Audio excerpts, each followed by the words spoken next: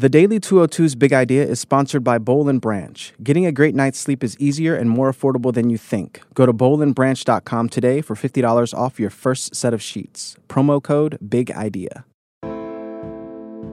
Good morning. I'm James Hohmann from The Washington Post, and this is the Daily 202 for Monday, April 2nd. In today's news, China retaliates against President Trump's tariffs.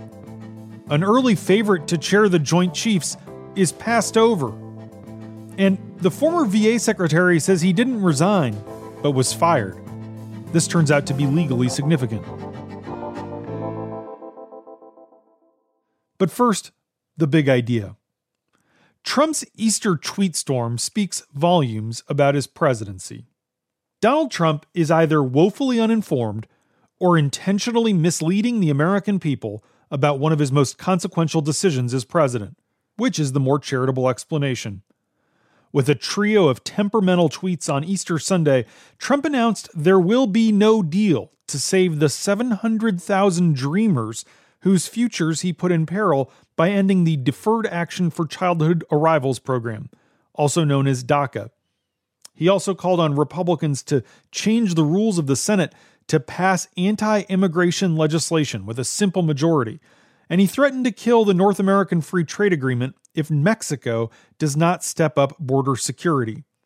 The president then falsely claimed that there are big flows of people who are sneaking into the United States, quote, because they want to take advantage of DACA. In truth, to be eligible for the program created by Barack Obama, immigrants must have lived in the United States since 2007, have arrived in the country before they turned 16, and have been younger than 31 on June 15, 2012. Anyone who came afterwards does not qualify. Trump's erroneous musings capture in miniature the story of his presidency. First, this really is the improvisational presidency. There is no strategy. There is no message discipline. There is no process. Every modern White House plans out policies it wants to roll out months in advance. There's no calendar right now. No one has replaced Hope Hicks as communications director. The tweets, which upended the news cycle, clearly were not vetted by anyone. Second, Trump doesn't understand how Congress works. He's demanding Senate Republicans use the, quote, nuclear option to pass his preferred immigration legislation with 51 votes instead of 60. In February, though, his bill came up for a vote, and only 36 of the 51 GOP members voted for it. Anyone with a sense of history who has thought through the institutional dynamics at play recognizes that ending the filibuster would, over the long term, benefit liberals dramatically more than conservatives. Mitch McConnell knows that. Trump doesn't. Third, the president doesn't think through the second and third order consequences of his decisions. It's becoming increasingly clear.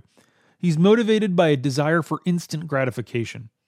Just like he doesn't care that ending the filibuster would hurt his adopted party when Republicans inevitably lose control of the Senate, 2020 is more probable than 2018, his provocations toward Mexico are likely to generate ripple effects that will eventually make America less safe. The hardline leftists in Mexico look increasingly likely to win the presidency there because of Trump's attacks. They're less likely to cooperate with us on matters of security and border enforcement in the future. They're also likely to be less amenable to trade that benefits America. His recently announced steel and aluminum tariffs have now begun a trade war, as we'll talk about in a second, with China and other countries looking to retaliate. Another takeaway from what we saw yesterday is that proximity is power in this administration. Back during the 2016 campaign, Trump's aides often wanted to fly with him on what they called Trump Force One. Meanwhile, Hillary Clinton's aides were happy working from the campaign headquarters in Brooklyn. It's because they recognized that being close to the president, in that case, being close to the candidate, gave you more influence. The president often expresses the view of the last person he speaks with before making a decision. So while most aides spent Easter with their families, Trump was accompanied at Mar-a-Lago by senior policy advisor Stephen Miller over the past 4 days. This shaped his thinking on immigration. Miller, a former spokesman for Jeff Sessions, is the leading advocate for nativist policies in the White House. He's the one who torpedoed any hope of a bipartisan breakthrough on immigration earlier this year. Trump also had dinner on Friday night with Fox News host Sean Hannity and then golfed with him on Saturday. Hannity has long been a hardliner on immigration on his television and radio shows.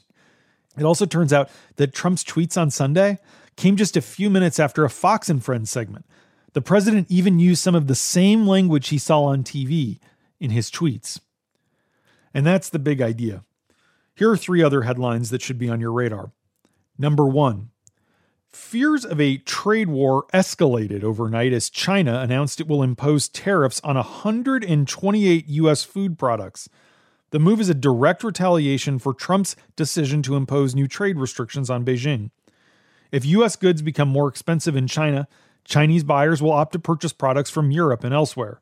White House officials have repeatedly insisted this would not happen. Now it has.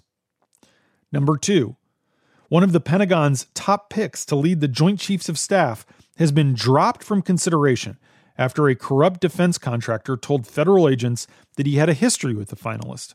That contractor, Leonard Glenn Francis, aka Fat Leonard, recently pleaded guilty to bribing Navy officers.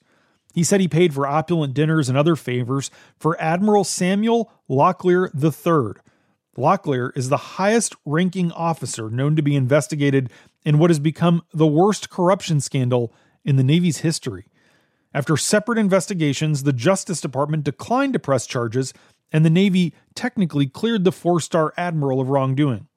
But his association with Fat Leonard sunk his chances to lead the Joint Chiefs. Number 3. Former Veterans Affairs Secretary David Shulkin said on the Sunday shows that he did not voluntarily leave his post, challenging the White House's claim that he resigned. Shulkin said on CNN that he refused to resign because he was committed to making sure his job was seen through to the end. He added that he was fired after far-right political appointees sought to undermine him from within the agency. On Meet the Press, Shulkin said he did not submit a letter of resignation, nor was he even asked to. Whether Shulkin resigned or was fired actually matters, because it affects who will lead the VA until the president's nominee, White House Dr. Ronnie Jackson, is confirmed by the Senate. Federal law states that the firing of a Senate-confirmed secretary elevates the department's deputy secretary until the replacement arrives. But the Trump administration, in an effort to overhaul the department, has already passed over the deputy secretary for someone who is viewed as more personally loyal to the president. And that's the Daily 202 for Monday, April 2nd. Thanks for listening. I'm James Hellman. I'll talk to you tomorrow.